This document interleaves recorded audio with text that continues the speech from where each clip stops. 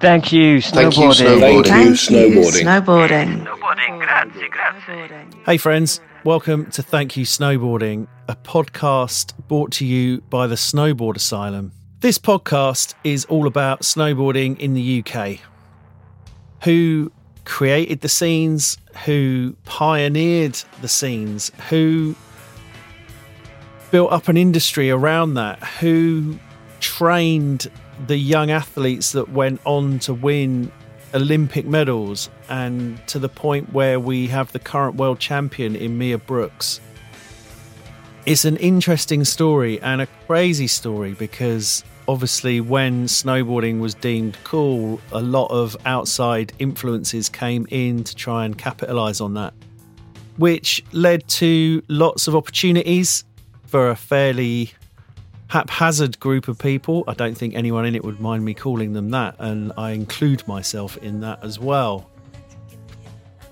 And it's just telling some of the stories, finding out how people got into it, finding out the funny stories, and finding out what snowboarding still means to those people who were involved and who are still involved.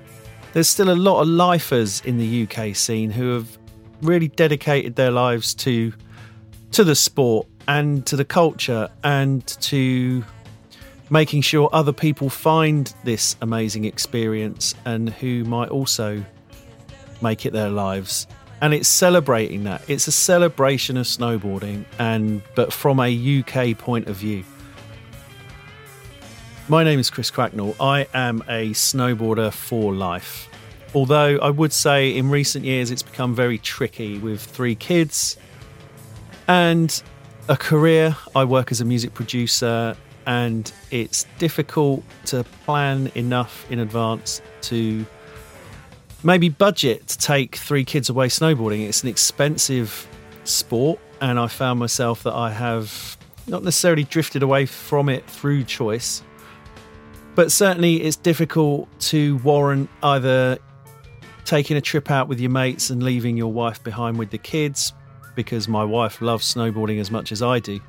We did lots of seasons together. We started a business in the Alps together. And so just nipping away to do that and the expense of it certainly has made it tricky for me. And I found myself missing it more and more, and certainly missing the mountains, missing friends who still live over there. And I wanted to sort of get back into that world. Reconnect with friends whom I haven't seen or spoken to in a long time, relive some of those experiences, talk about where it is now and what people are up to, and just try and bring some hype back, get myself hyped up for it, and hopefully get you, the listener, hyped up for it as well. And we're going to do that by talking to lots of people who were involved back in the day. We are going to be talking to people who are involved right now. And we're going to travel back to some of the very first people and people that built the industry, and people who, as I said earlier, have devoted their lives to this. Is it a sport? Is it a lifestyle? Is it an art form? All these questions hopefully will be answered. And I'm hoping to get stoked to go riding myself, to make it kind of bump it up my list of priorities in life, and hopefully it will do the same for you, get you hyped on what is an amazing outdoor experience in beautiful places, hopefully with your mates or your families, and get that joy, bring that joy right back into your lives. So this first episode, I was absolutely stoked to spend some time with Ed Leigh. I saw him over the summer at a friend's birthday, sort of drinks down on Hove Beach, and I just forgot how much I like spending time with this guy. Ed is a great person to hang out with. If there's anybody who's stoked on snowboarding, it's Ed, and he really has devoted his life in trying to share that with everybody else.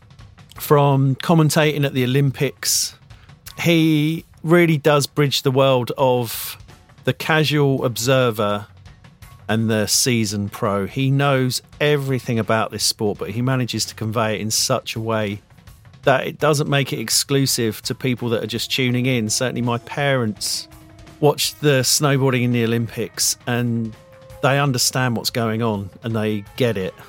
Ed really is he is one of the glues that brings this whole scene together. And internationally as well, he also commentates for the Natural Selection, which is possibly one of the biggest profile kind of cultural snowboarding events in the world, run by Travis Rice. And he just does lots of things behind the scenes to kind of bring people together. And so I was really stoked that he had some time early one morning, or early for him and late for me because he lives in New Zealand. And we just chatted about stuff and common experiences, doing seasons in Val d'Isère. And that's where we started. I did a season in Val d'Isère a year before he turned up there. And on the season that he turned up there, I had been spending some nights living in an ambulance in a car park in Val d'Isère in December. And things weren't working out for me for that season. And this is where we kick off. So please spend an hour or so with me and Ed Leigh, and I'll see you on the other side.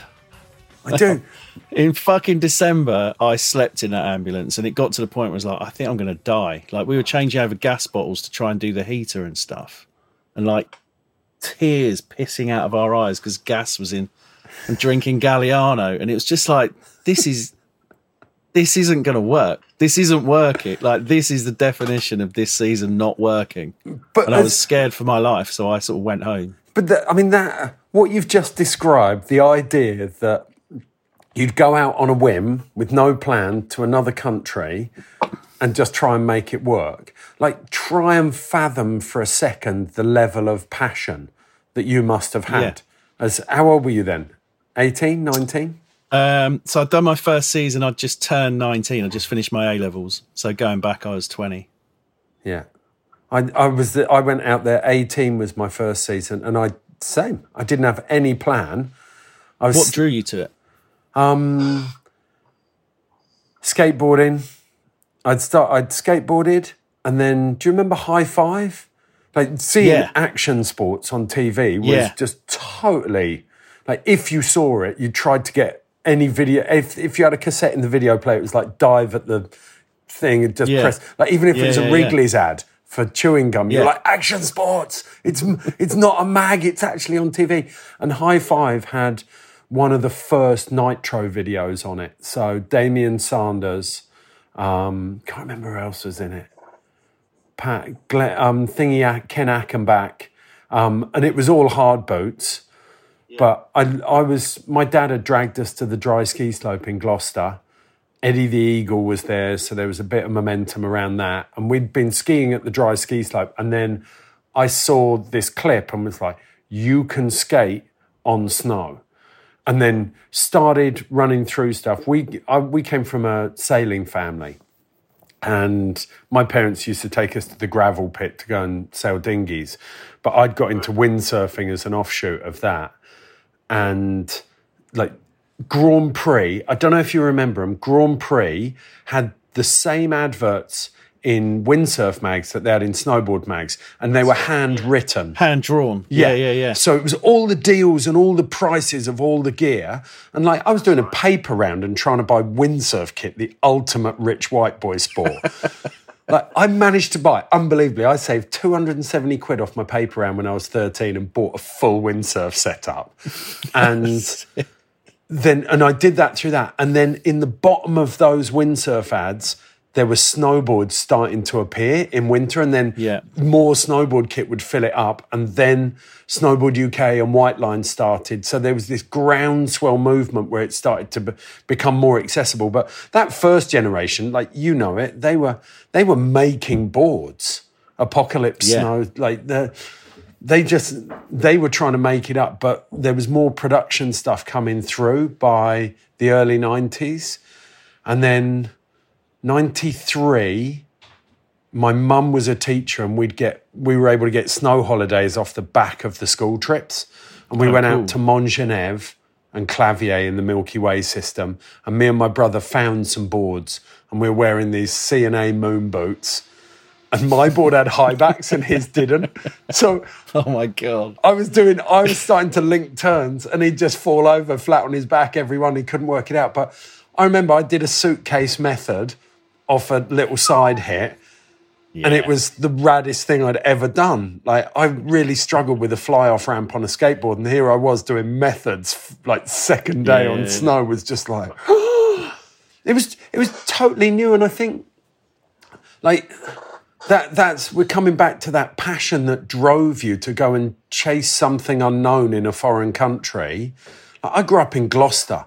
I'd say there was no skate scene. Danny Wainwright was coming out of Stroud, just south of Gloucester. So I'd see a little bit, but it was really apparent to me at an early age, life was happening somewhere else and I was going to go and chase it. So by 16, 17, I was off windsurfing in the summers, and you could earn money doing that, instructing. So I was like, okay, I'm just going to put the same pieces together for the winter, and headed off to Val d'Isère. Did you have any kind of idea of what that looked like when you set off? Like what Val d'Isère meant and what... did you know anyone there, or is it you just turn up and like, right, let's sort this out then? No, in the summer, I'd met a couple of girls who were older. The first girl I met, Claire Whitehead, is actually now married to my brother. No way. Yeah, really, this is a good story, actually. We tried to make out once, and it was really odd. Kind of kissed, and it was like, ugh, that feels... We both kind of looked at each other, we were like, that feels really odd. And it's like, lo and behold, she marries my brother. I'm so glad it didn't go any further. That'd be so weird. Yeah. But she was doing summer season, and she said... like, it's epic, you should come out. And it was already on my radar, but I knew they were Crystal Chalet girls. So I went and stayed with them, and I was sleeping on the tiled floor, similar to your van story, sleeping on this freezing cold tiled floor for Christmas, New Year, with a bag of wine for a pillow and a couple of... we used to call them junkie blankets, those horrible, itchy things, kind of wrapped in one of those. I know exactly what you mean. And then it got into January, and the head of Crystal Val d'Isère was like, nah, this ain't happening. Like, you're not staying here for the season. This is ridiculous. So I pulled a couple of those, you know, in France, how they always do they put the phone number on the bottom of the advert and you tear it off. And you pull it off. Yeah. So I took one of those little things, pre-mobile phones, and rang this number, and this guy's like, what, you want to stay? And my French was terrible, his English was awful. Went and saw him. It was the only room available in town. It was the far end of Ladai, so I trudged down there. Oh, man. And this guy's there. And he put on a good show the first time, but it became apparent really quickly that he was a junkie and that he was supplying Val d'Isère with... I don't even know. I don't think it was crack. I think it was heroin. But it was awful. I'd walk back there. I'd try and stay out of this house as long as I could. He was a tattooist. And he'd be high, tattooing people. There was one, and it was supposed to be a tiger jumping through some bamboo. And it looked like a Teletubby falling through one of those plastic door sheets. It was so bad. And he desperately wanted to practice. So whenever I was there, he was like, hey, tattoo you? And I was like, no, like, please, no. Run out the door. I'd stay at Dick's until as late as I could. And then I'd get back there. Him and his mates would be getting cooked when I'd get back at 2 a.m. So I'd knock on the door, and he'd never give me a key. He'd be like, oh, my grandma is staying in your bed. You have to go somewhere else. So I'd sleep in the corridor. It's horrendous. 2 weeks after this, the police come, the gendarmes, it's pretty obvious what he's doing. The gendarmes come down and clean him out, and he rats out everyone in town that he's been buying off and selling to, except me, because I haven't touched any of his stuff. But the police had him under surveillance. Like, bearing in mind, I think I was just 19. Police had been surveilling him, and there's photos of me going in and out of the apartment at like 2 a.m. God.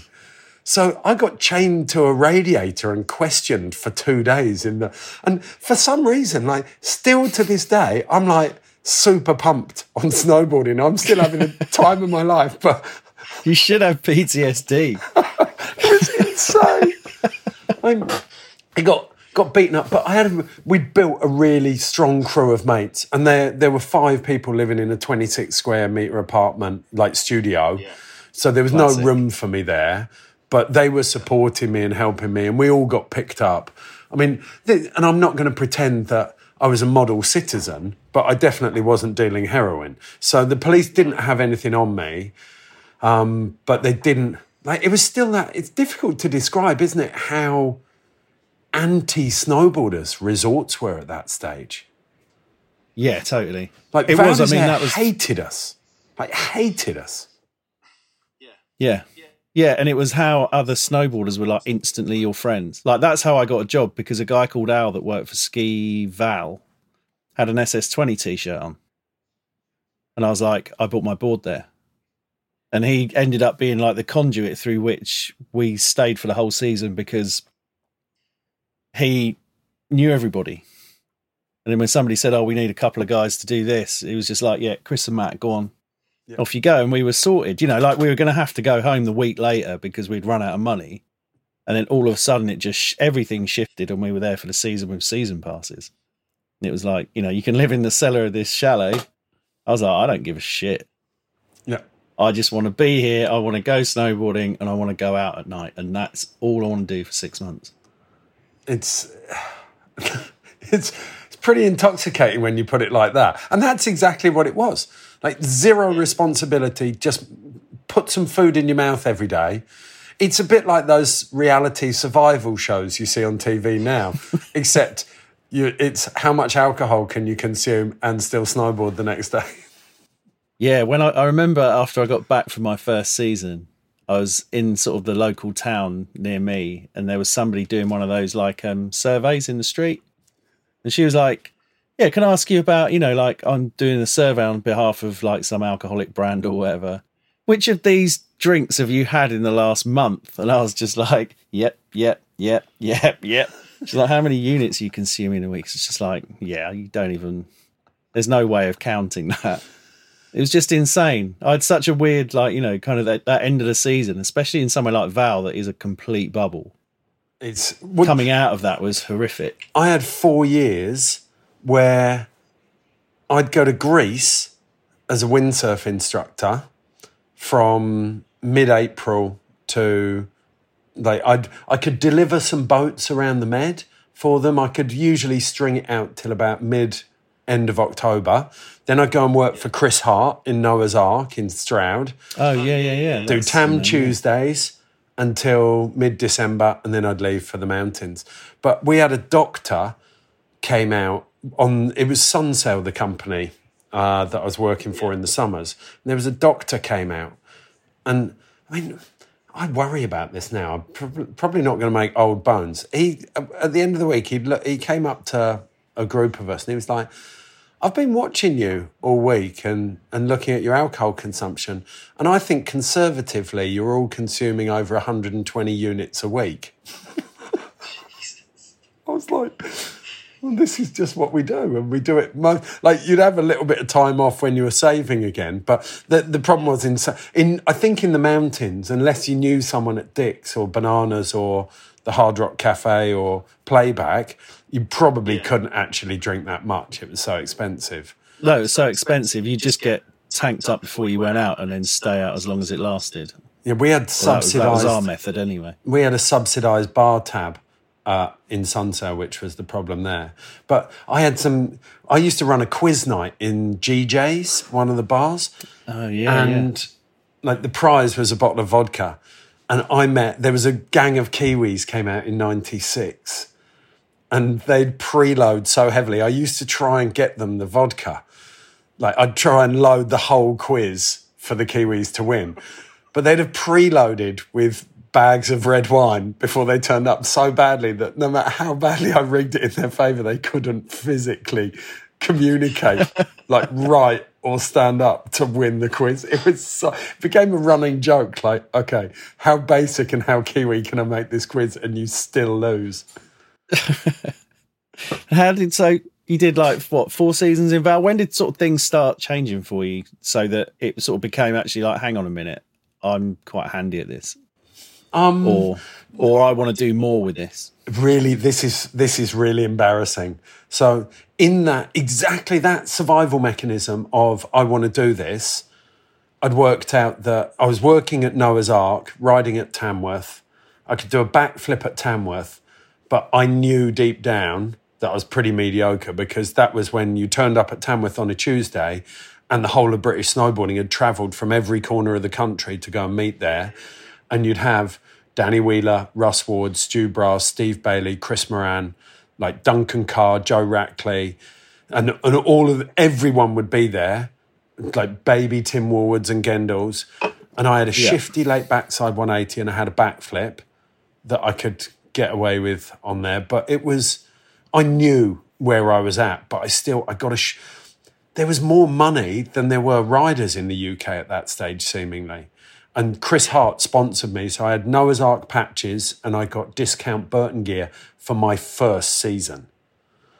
And I turned up out in Val and obviously was total shit compared to the 7 or 8 other people who were there and riding and had been riding regularly. So I had this awful, I can tell Chris Hart this now, but I unstitched the patches off my gear. I was like, I cannot even look like I'm sponsored here. I was so embarrassed that I'd got sponsored. But I worked hard at it, and I don't know, like all of us, I was okay, but I definitely wasn't.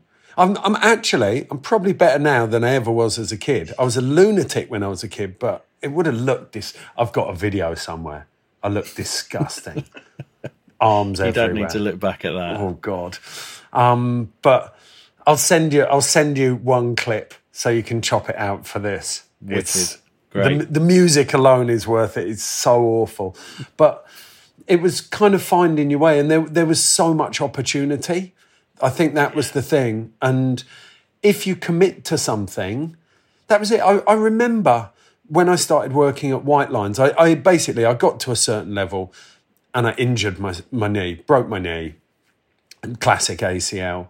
But it was, I'd been travelling a bit. My dream had been to go to Alaska and enter the King of the Hill. Oh, that's right. You went to go and do that, didn't you? Yeah, and I was so proud of that. And I look back at it and I think somewhere subconsciously I let myself get hurt, because I knew I'd kind of risen as far as I was going to go and I needed to find something else within snowboarding to do. And I think if I'd have gone and done the physio, my leg would have been fine. I know that now, but I didn't understand physio at the time. I just thought my leg hurt and that surgery was going to fix it.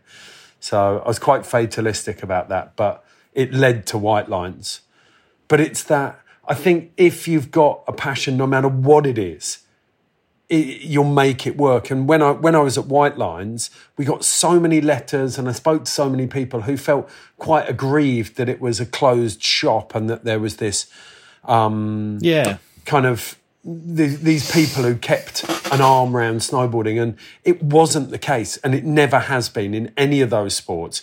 Those people just didn't go out and make those sacrifices, or maybe socially they didn't bond with people as well. But if you made friends easily and if you were out there, it happened for everyone that I met.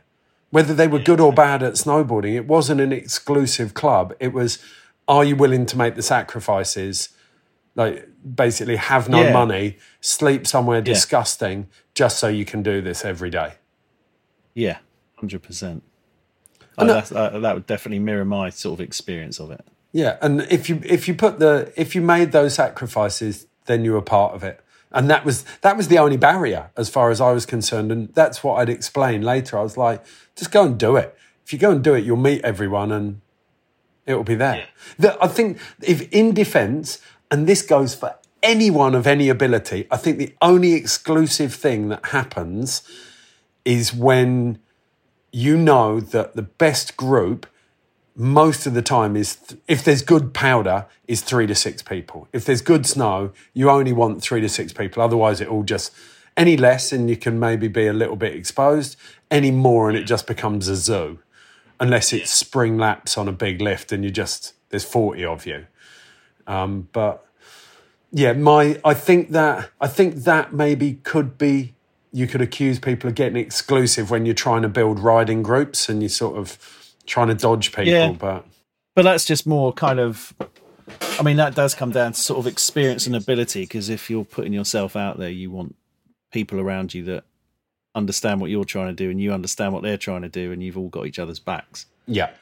And you get, when it comes to building that kicker, you're all on the same page. One of my favourite stories about kicker building, have you ever heard this one? When two of the, for me, the two people who went biggest, Gumby and John O'Verity, built a kicker together. And Jono's got fucking balls of steel. He literally prides himself. Whatever he lacks in style, he's like, I will just go bigger than you. But Gumby was you were there at that British Champs when Gumby cleared the whole jump and landed flat on the piece. Yeah. You can go and read about that anywhere. But so those two got together, and Jono said they looked at this roll, and Jono was looking at it, and he was like, okay, it's about solid 18, 20 metres to the knuckle there. And we'll go, and then Gumby's like, yeah, so we're going to, and they thought they were talking about the same landing. And John was like, yeah, we'll build the kicker up to about here, head height. And Gumby was like, no, we're going to build it. And Gumby pointed like double head height. And Gumby was looking at the landing after it. John was like, oh shit. So with Dan Milner, they build this Leviathan kicker. Gumby goes first, as he always wanted the first landing, does this rodeo frontside 7, and bomb holes it. And John was like, okay, my turn. So John went in, got the biggest sequence he ever got. He did a switch backside 5. And he said he did this switch back 5. He'd never been in the air so long. He stomps it, said he had enough time to stomp it and then ride and settle himself. He'd got control, and then he hit Gumby's bomb hole and tomahawked.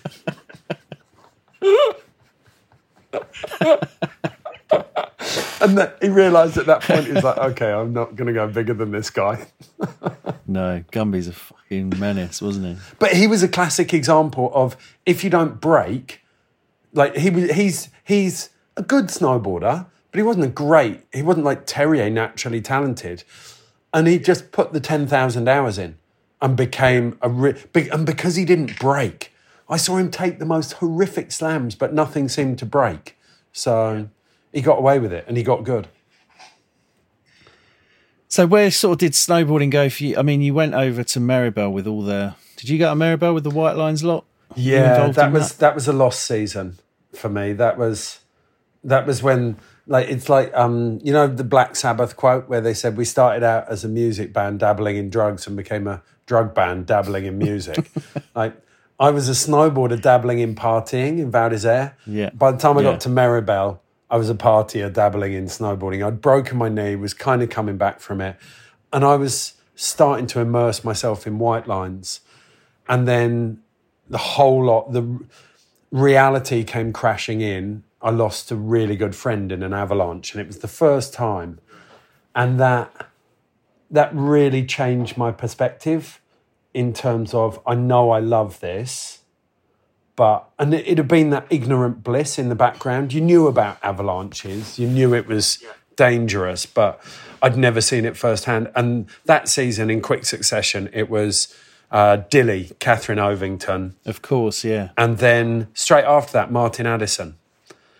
Two in one season. And he was end of the season in, was it Dubai or Countertal, I think?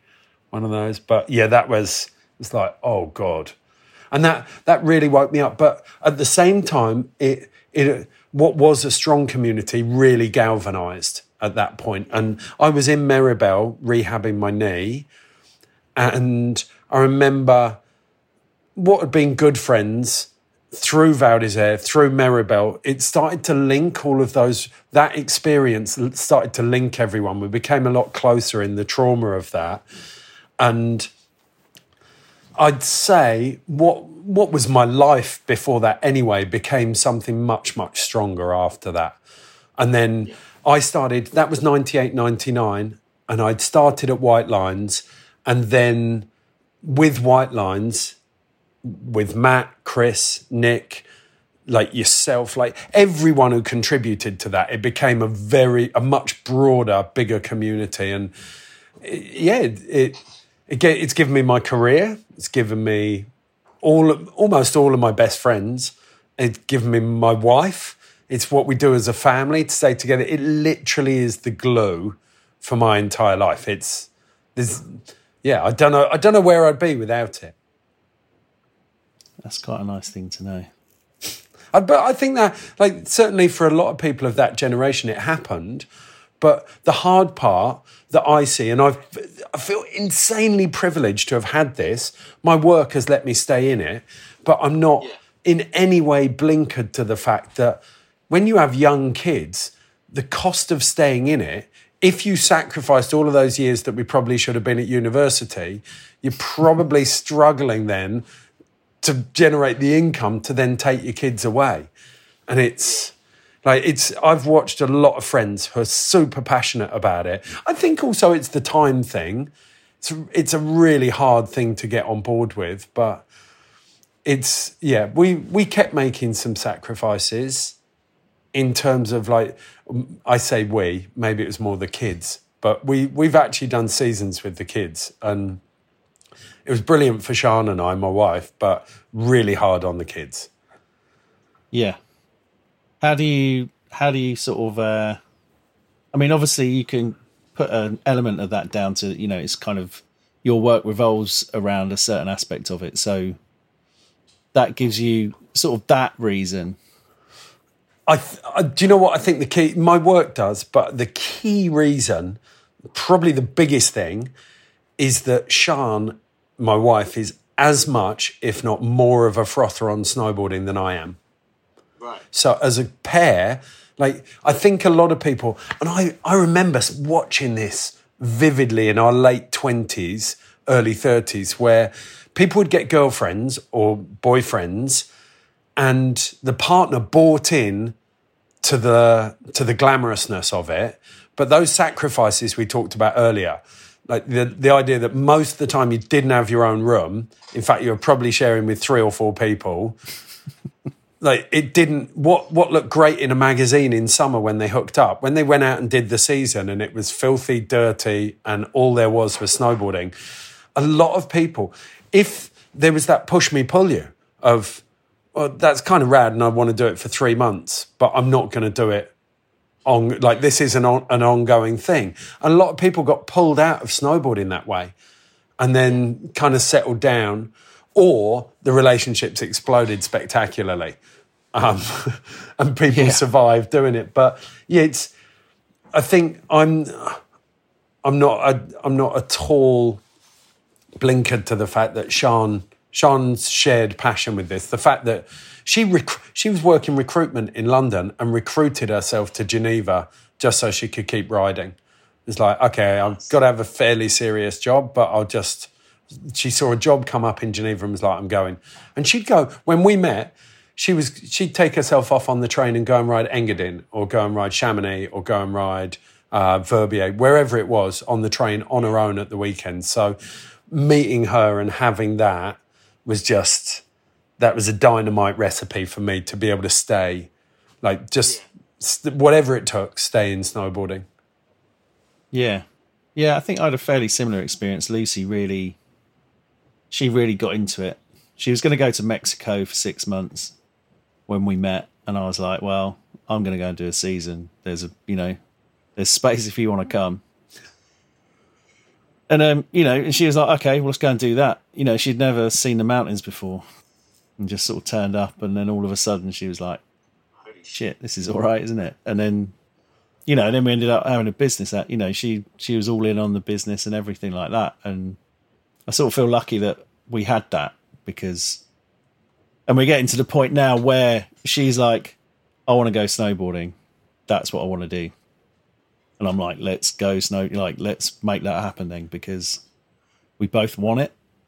There's no push and pull between, I want to go on a hot summer holiday or anything like that. It's like, we want to go to the mountains. Well, that's no coincidence. Like, the world we live in now, what we've just discussed for so long is this simpler time of your 20s where don't have any responsibilities. You don't have to, you could make all those sacrifices. There was literally no thought beyond a week. Maybe a couple of days if you're really skint. But it feels like the world is a much busier, more kind of confused and divisive place. And the mountains offer, for me, real respite from that. Like, it's a quiet place where you can go and escape. And I say that to anyone. Like, yeah, you can go and sit on a beach, but name me anything that you can go and do. Name me another activity or even a holiday where you can go with all your mates, or you could go with your mum and dad, or you could go with your kids as well. Like, I regularly see 3 generations, and it's not like they go and do that thing for an hour. It's not like you go bowling for a bit and then you go back to the hotel bar and sit on the beach or in the pool. You're out, burning around, laughing at each other, exploring, pushing each other for 6-7 hours a day in this insane environment. And it doesn't matter how good you are. It's that environment and that social aspect is so difficult to find anywhere else. Yeah, I agree. I mean, it's the same for me. Partly it is to do with, like, look at the mountains, look at what's around you. Do you know what I mean? Like, growing up in Crayford, like southeast London, and seeing the mountains for the first time, I nearly shit myself. I was just like so happy. Well, it's why believe that this boy was in that world. Do you know what I mean? It was like, wow, fucking hell. Anyone can do it. It's why Dan. Do you know the snow camp crew? Yeah. Yeah, so Dan, who runs Snow Camp, is taking vulnerable kids out to the mountains on these scholarship programs. And the whole idea, like, it's literal. It's broadening your horizons, showing you that world exists. And I think that's the power of it. No matter who you are, where you come from, what you do, go out there and you can find real escape, I think. That's I'd say that to anyone of any age from anywhere. Like, that's the joy of the mountains for me. 100%. So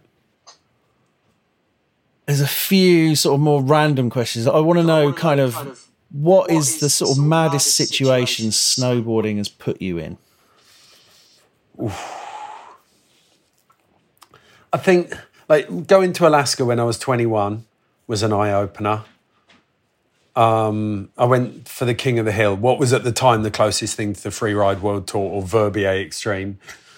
That was a long way out of my comfort zone, and I met some insane people. But the BBC, when I first started at the BBC, they didn't really know what to do with me. They got Ski Sunday and it was covering racing, but there were no snowboard events with the production value on the events, like the broadcast, to put on TV.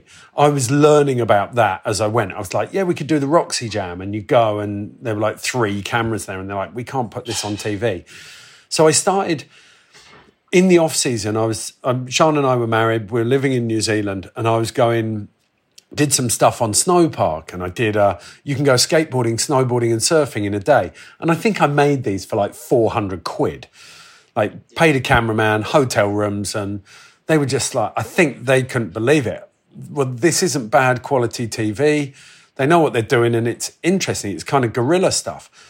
So I did those 2, and then they said, this is brilliant. What else do you want to do? So I couldn't believe it. I sat there and just made a list of everything that we couldn't do when we were at White Line. So I was like, I want to go to Iran. I want to go to Morocco. I want to go to Russia. I want to go to... And just wrote this list. And they were like, hit it. What can you do? So started learning to produce off the back of that. Like, okay, how do I actually go to Russia? So got some... And the Moscow one was the mad one. Matt Barr had actually come up with the kernel of the idea and I stole it. And I apologise to him profusely for this. But... it was, I actually think he would have struggled, knowing what I went through now. I only got in and set this up by using the BBC correspondent in Moscow. Right. And it was Putin at the time, this is 2007, Putin had given mine permits out to oligarchs in Siberia. Because it's Putin, actually, the reason he built the Sochi Olympics is because he loved winter sport. He was a cross-country skier. So he was giving out mine permits if you built a ski resort. So there were chairlifts popping up all the way through Siberia. And we started looking at, okay, we can make this happen. We could go Siberian Express from Moscow into Siberia and then go snowboarding there. And the BBC correspondent sorted out a load of stuff for us, got all of these permits, and lent us his boyfriend as our fixer. And his name was Val. And this is 2007 in Russia, where the official line on any kind of LGBTQ plus culture was, it doesn't exist. There are no gay people in Russia. So we've got this amazingly camp fixer called Val. I'm like, we get there and he's awesome. He's the funniest kid. And I'm like, but we any roadblock we come to, I'm like, Val, can we film around here? He's like, yeah, no. It's like, is that yes or no? Like anywhere we go, it's like, can we change the train tickets for tomorrow? Yeah, no, sorry. So we have this completely ineffectual period in Moscow where we're like trying to get stuff done. I'm like, shit, this is really hard. I was, at the time, well, it still is to a degree. Anytime I'm in those situations where I need to get stuff done, my smile's my first line of attack. I'd try and disarm people and charm them, give them the 1,000-watt smile. And after a day or two, Val's like, why you smile so much? And I was like, oh, it's how I make friends with people and get stuff done. It's kind of my way. He's like, no. It's like, what do you mean? He's like, only 2 types of people smile in Russia. And I was like, oh yeah. He goes, rich person and idiot. And a rich person does not walk on the street. I was like, so you're telling me I'm the village idiot? And he was like, yeah. So I start practicing this 1,000-yard Russian stare, trying to get the hang of it. But we ended up taking the Siberian Express, me, a producer, and this cameraman who I've worked with for 20 years now, amazing guy, Zoid. And Zoid was as green as I was to this kind of travel, but we knew we needed externals of the train. We're spending 8-9 hours a day, 8-9 hours in a row on the train. Then you get off, you got 25 minutes while the train stops, everyone gets on and off, all the business is done. So we're trying to get externals of the train. Unbeknown to us, it's local election week across all of Russia. And they're super sensitive about cameras anywhere. Every time we stop and Zoid gets this camera out, big broadcast camera, and there were little digital ones at the time that we could have used and we would look like tourists. Instead, we got this giant broadcast camera. The first time he did it, this Russian soldier comes up behind him, slips his fingers down the scruff of his neck, yanks his neck backwards and puts his Kalashnikov in the small of his back. So he's like bent over, kind of half scorpioned on tiptoes and just getting walked down the platform by a Kalashnikov. I saw this and was like, fucking hell. Sprint back to the train. We're on top of a gantry over the tracks. I'm just sprinting back. The producer's, he was useless, the producer. We sprint back. I just start unloading bags off the train. I'm like, holy fuck, we can't lose everything. This train's going to leave. And the cameraman's in, like, wherever he is. This tiny little woman, about 5 foot high, a babushka, who's been looking after us and serving us food, is like, yelling in Russian. I'm like, point over at the cameraman getting, like, frog marched down the platform with the gun in his back. She's like, "Niet!" Jumps off the train, starts fucking waddling up the platform. I've got the passports and the snowboards off at this stage. The producer's waltzed back. He's like, what's going on? I'm like, Zoe's been fucking arrested. Like, we got to get off the train. And Zoid, meanwhile, has been taken into the train station building. They've ripped his camera off him, got the tapes out. They're just spooling the tape out of the camera. And he's been locked in a standing cell. He said there was, like, a gap where his eyes were, but he's like, he can't move. It's like he's been put in a locker, but with an eye gap so they can see him. He can just about move his head, but he can't move his body.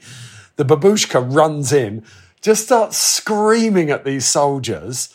And he said it went on for about 8 minutes, this rampage, just tirade at them until they started buckling. And he saw the body language start going. This tiny little old lady yelling at them. Eventually, he gets out, like, explains a little bit. He's like, BBC, snowboarding. They come out and look at the bags. And somehow this old lady gets us back on the train before... The trains just start. There's no stopping, like, a 4-mile Siberian Express train. It's just going. So we get everything back on. It was insane. And it got madder and madder from there. Like, the level of there were hardly anyone on the train. Everyone was shit-faced all day on vodka and beer. We arrived, we got booked into private accommodation by the under-19 freestyle wrestling champion, who was at the time the only person I could find on like a Reddit feed who knew anything about Siberian snowboarding. He booked us in private accommodation. We got yanked out of there by another set of guards and sat in front of the mayor. And this tiny little mayor in, what's it called? Sheragesh. And it had snow from October to June, this tiny town. And there was a gulag, a prison and a mine there. And the mayor of this town had got these BBC journalists who'd been staying in private accommodation. And this giant freestyle wrestling champion who'd been an absolute behemoth out on the street, he said something like, foot to him. And this kid looked like he was about to get disemboweled. Looked like the mayor was going to murder him. He just cowered in the corner. So I went back to the idiot. I used the idiot strategy and just sat in front of him grinning like. And he sat there for an hour and a half flicking his letter opening knife, trying to intimidate us. And I just sat there with this grin painted on my face like. And eventually he cracked a big smile and he was like, you stay in my town. And I was like, yes, let's. And we filmed with this guy for about 2 hours to stroke his ego. But it was ridiculous. One of those situations, horrific at the time, really scary. But it's the first thing that comes to my mind when I think of, like, and it's the story I love telling most. You're like, yeah. And it doesn't, because there's distance between it now. That was, nearly 15 years ago. And it just feels like one of those weird stories that you tell, but it barely feels real anymore. It seems that there's like a sense of kind of rocking up to a ski. It's that sense of adventure and maybe a bit of naivety, but it's like, I just want to, in your case, I want to show snowboarding and I'm going to go and do that and find out on the way what's going to happen. Do you know what I mean? Rather than like planning everything. And it's like, I'm just going to put my trust in snowboarding and a sense of adventure and it's all going to work out. But that's the best form of travel, isn't it? I mean, I get the appeal of going on a package deal, but we never travelled like that as kids. We never did the package deal. So that kind of making it up as you go along. My dad would just load everything up on top of the car and we'd drive off somewhere, find campsites and find good places to go sailing or digging on beaches. And that was it. And I kind of carried that on. And I love now those experiences kind of help me learn to tell stories. And that's all commentary is, that's all presenting is. And we did the Junior World Champs recently and I had the best feeling. So I watched Korea in 2018, kind of getting to grips with snowboard culture. And they had these talented young riders who'd been trained, but the coaches had kind of watched Shaun White and Sage Kotzenberg and all the, like Jamie Anderson, and were like, okay, this is how you do it, and we're trying to work it out. At the Junior World Champs this year, this girl called Soo Young-hun turned up and she did a backside 7 melon like Peter Line used to do them or Noah Selasnek did them. Like melon, a really fucking hard trick on a snowboard, pointing your front leg like that, not turning it into a method with the back leg squeaking out. She pushed it right forwards. Then she did a cab 9 double underflip. That really, in women's snowboarding, one of those tricks that is very easy to cheat. You do kind of 90-degree spin, double back, 90-degree spin. Came in, rolled it off her heels and went through 2 proper corks. I was like, and it was there. It was like snowboard culture, snowboard history. She'd done all the work. Maybe it was completely natural. Maybe it was a fluke. The language barrier, we couldn't talk about it afterwards. But she had a giant grin on her face. She loved snowboarding and she was doing it beautifully. And it was like, oh, there it is. It's still alive and well. It's in such good hands. There's still kids who froth over this and obsess over the style and the way you do a trick and the way it feels. And because it's one of those things you do, and it's so, you can share it with all your mates, but you can do it personally when you lay into a turn or when you take off a jump. You know when it feels disgusting and inside your skin crawls and you feel like you're going to do a little puke in your mouth because you know it was horrible. And you're like, that was disgusting. I hope no one saw it. And then you're already do annoyed something, by the time you land because you know it was awful. and you're like, bleh. But then for that moment that you do it and you take off and you float through the whole thing and your hand just finds the edge and you just drift out and there's that millisecond where it's all just perfect and you're like, oh my God, I did that. And I bet you can tell me, I can still tell you 3 or 4 times that happened. And I can remember them clear as, like my memory's like Swiss cheese, but I can remember those moments clear as day. And I still get them. They're not as, it's definitely not as pretty or as big, but you still get them every now and again. Yeah. So what, just to wrap this up then, I was going to ask, like, what does snowboarding mean to you now? But I'm sort of thinking of changing that to why, if someone's listening who hasn't been snowboarding for a while, whatever reason, or looks at it and just thinks, doesn't quite understand it, why should someone go snowboarding? Or go snowboarding again? It's really hard. There's a way of looking at it. There's a lot of things you could accuse snowboarding of doing. It's like it's super hedonistic. It's really selfish. It's expensive. But of all the things we've just discussed, like the escape, it's a bit of like Sian, my wife, is a yogi. She's an instructor and she meditates.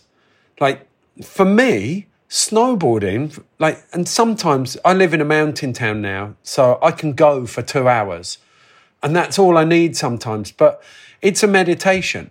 I can't, when you get up there, there's people, I remember Neil McNabb talking about this, like he had a moment where he was in a total whiteout and he was just riding, feeling the mountain, and it was like, it's total escapism. You can go and find a place like just for you. And you can do it on your terms. You can do it with your family and friends. You can do it on your own. But for me, it's that pure escapism in the most exquisite environment. Like, why wouldn't you give yourself that? Like, I'm not saying it's everyone's jam, but if you've snowboarded, you know that feeling. And you're depriving yourself of something really, really valuable, something that's really, really good for you, if you don't go and give that to yourself every now and again. And I'm a really, really staunch believer that if you want, you can go and spend 50 grand. Like that's what some people spend on a ski holiday. But you can, if you know where to look, you can spend £1,000. You can go and do it for that. Like look at like Mia Brooks, the Brooks family, look at what they did seasons for, and like it's cheap. Like, it's still available out there. You can go and find those deals. Yeah, you're not going to be going on February half term to find those deals, but sure, you can find them. It's out there. Yeah. And it's worth it. I think it's just about having that passion. And like that's, sometimes you let it go. It's really easy. Like you've done it. I saw Tim and Gendel do it, like lose it for a bit. And they still had access to it. Like, but every time you go back, every time you're able to pull one of your mates back into it, if you're listening to this and you're still doing it, like grab someone and take them back out with you to see the look on their face again when they do it. And if you haven't done it for ages, go and find that impetus. Like it takes a bit of effort, but it is so worthwhile. I can't rate it highly enough. That's amazing. Getting married. Getting married to my wife.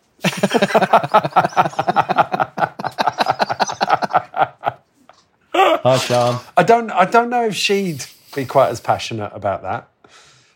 Apparently, men live 5 years longer if they get married. Women live 5 years less.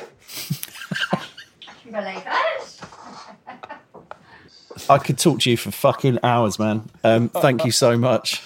Oh, absolute pleasure. That was so much fun. I really appreciate it. I really appreciate it. Good luck with it all. I'm stoked to have a listen. I think it's a brilliant project. Make sure in your intro you explain you got to do it with that. Like I did all the seasons. I worked out in the mountains, and no one's immune to it. Like you can lose it it takes effort. It's like any relationship. You got to work at keeping it alive. And I did. Yeah. This is probably a better way of putting it. Like when I first started TV presenting, I got really blindsided by the fact that I wanted to be a TV presenter. And to me, the route for that was back in London trying to become, I was going to say Russell Brand then, probably shouldn't say that now, but in 2003, like Dermot O'Leary and what's her face, Big Brother lady, Davina McCall, those kind of presenters was where you were trying to head to. And I lost the mountains for 3 or 4 years. And it took me a while to realise, like, actually, I refer to this regularly, the wanker count outside action sports, and specifically snowboarding, is really high.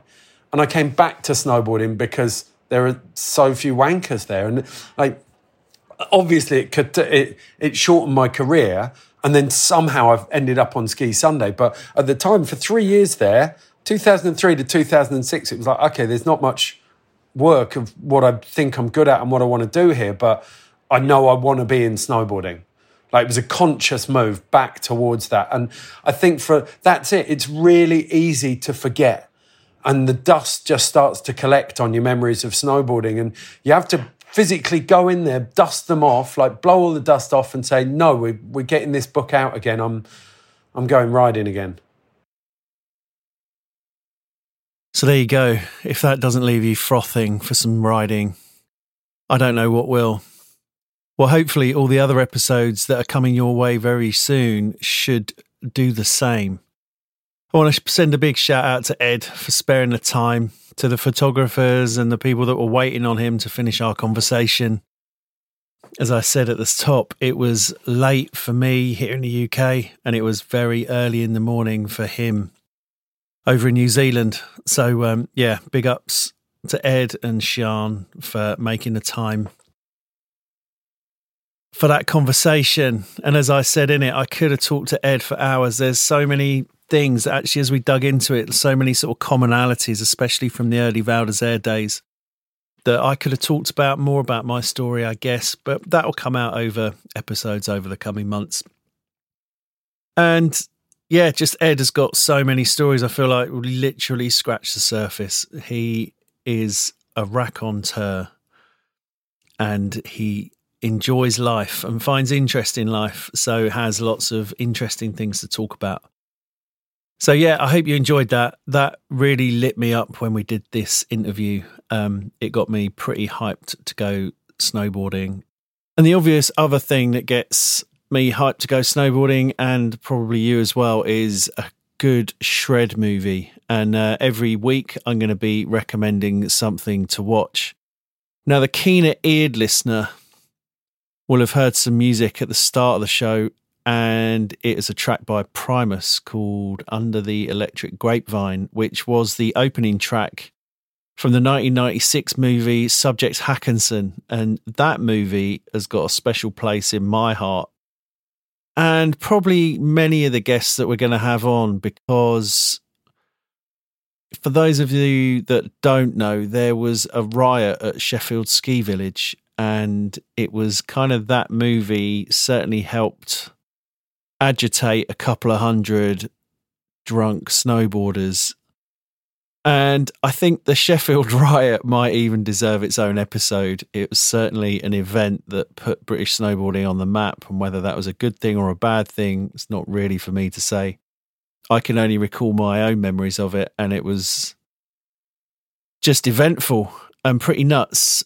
But let's not get into that now. But this movie, Subject Hackinson, was kind of one of the first movies that was solely concentrated on pretty much one rider, and that was Terry Hackinson. And this bit of music is certainly iconic to that as well. So Yeah, I'll put a link in the show notes of a link. I've said link twice now. Put a link in the show notes to Subject Hackinson where you can watch it for free. Kind of see what was actually, when that dropped, it was the cutting edge of snowboarding. And it rightly so did amp up a couple of hundred drunken snowboarders in Sheffield and probably many more around the world when they first saw it. So yeah, if you've got a shred film that you would recommend to the community, if you want to get in touch, you can send us an email at thankyou.snowboarding, THANKU snowboarding @gmail.com. That'd be great. Obviously, I do have quite a knowledge of shred movies, but it might only be for a period of time, and you might know something outside of that that might be great that I might not know about. So if you want to get in touch and tell us about a film that particularly highlights snowboarding for you, that'd be great. And also, if you want to get in touch, we want to keep this part of the show open as well for you telling us about your experiences of snowboarding, whether it's how you got into it or what it's meant to your life or where it's taken you in the world. Basically, if you've got an interesting story that centers around snowboarding and you'd like to tell it to the community, that would be amazing. Again, it's thankyou.snowboarding @gmail.com. And the best one every week we'll read out, and that'd be amazing. So that's it for this time. Thank you for tuning in. These are going to be weekly over the winter season, and next week we're going to have Melanie Leando, who was a rider that sort of burst onto the scene and did a lot of work for not only female competitive snowboarders out of the UK, but certainly just for snowboarders who wanted to take the competition side seriously. She paved a lot of groundwork with her and her good friend Leslie McKenna. So we're going to be talking to her a lot about that, and also just how she got into it and what it means to her now that her sort of competing career is over. So yeah, I hope you've enjoyed this. If you can, share it among your friends, post it up on all socials. If you're listening to on a platform that allows you to do a review, if you've enjoyed it, a positive review would be amazing. We're going to, as I said, we're going to have episodes coming out all throughout the winter. And also want to shout out to the TSA, the Snowboard Asylum, who have put themselves behind this project. It's totally in line with their part in the snowboarding industry and in the snowboarding community. They certainly also act as the glue that keeps a lot of events going and keep a lot of people connected through snowboarding. So big shout out to the Snowboard Asylum. If you are after any kit this winter, certainly go and check them out first. They've got decades and decades of experience under their belts, and they will certainly steer you in the right direction for kit. So yeah, that's it for now. Join us next week with Melanie, and yeah, thanks for listening. And until next week, we'll see you then. Take care. Peace.